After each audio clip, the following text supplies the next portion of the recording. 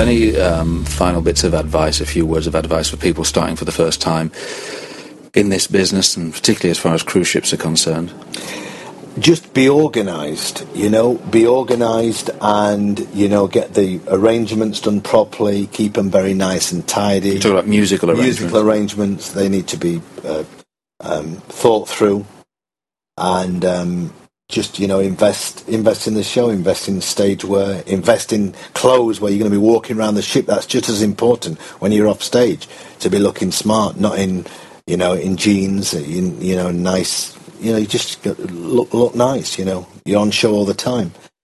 And be organised, you were saying, like in paperwork or emails, responding to things? Responding to emails.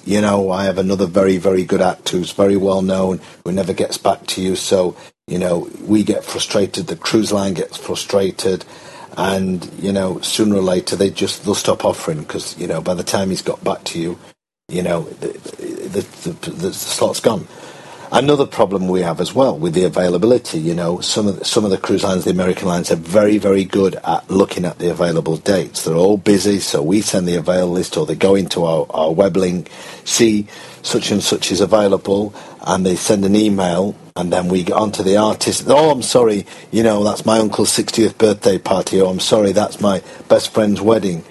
And that causes a lot of frustration, because then we go back to the cruise line company and say, oh, I'm sorry, they're not available. So these are the kind of reasons why good acts might not be booked, and at the same time, conversely, why people that aren't actually that great on stage are getting work, because they don't mess up their availabilities. Exactly. They're well behaved, they're organised, and then sometimes, I see people on stage and I think, well, they're all right, but I know there's a lot better people, but actually the better people might be a real pain and disorganised and changing things. Totally, and sometimes it is what it is with these cruise lines. Like I said, at the moment, whether this will change, I don't know. At the moment, it's a buyer's market for all the lines. They are calling the shots, because they have a lot of choice, and also they've had their budget squeezed as well, so they're just after good value.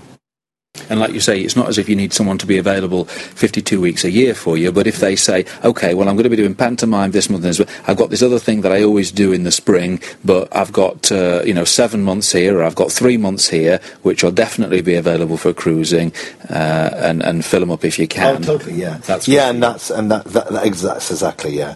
I've also just recently been speaking to a band who, came back to me and said, "Oh yeah, we'd love to work over Christmas, but we need to bring every band member needs to bring the kids." And there was 14 kids, I included 14 kids. So I received this long email about we'd need 7 cabins, and an extra cabin for. I mean, it's just not going to happen, because cabins mean money. Cabin needs money, and it's just too much aggravation to administrate to this. It's just, it's far easier for us to put a band on where there's going to be, no strings attached. Even though this band are great, the cruise line, they're just not going to go with it, when they can have another similar band, without all the conditions of children.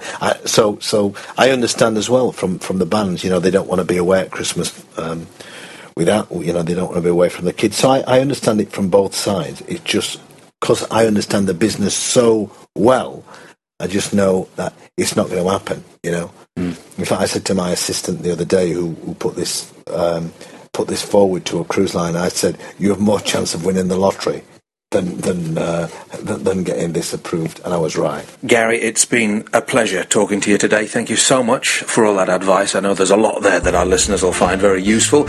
And if you're listening to this and you've got some questions or need some advice, as usual, just go to the website cabaretsecrets.com, leave a comment, and I promise to get back to you with any help that I can. Thank you for listening to this Cabaret Secrets podcast. If you've got any comments or questions, please visit cabaretsecrets.com, where you'll also find details of the Cabaret Secrets book, an indispensable guide on how to create your own show, travel the world, and get paid to do what you love.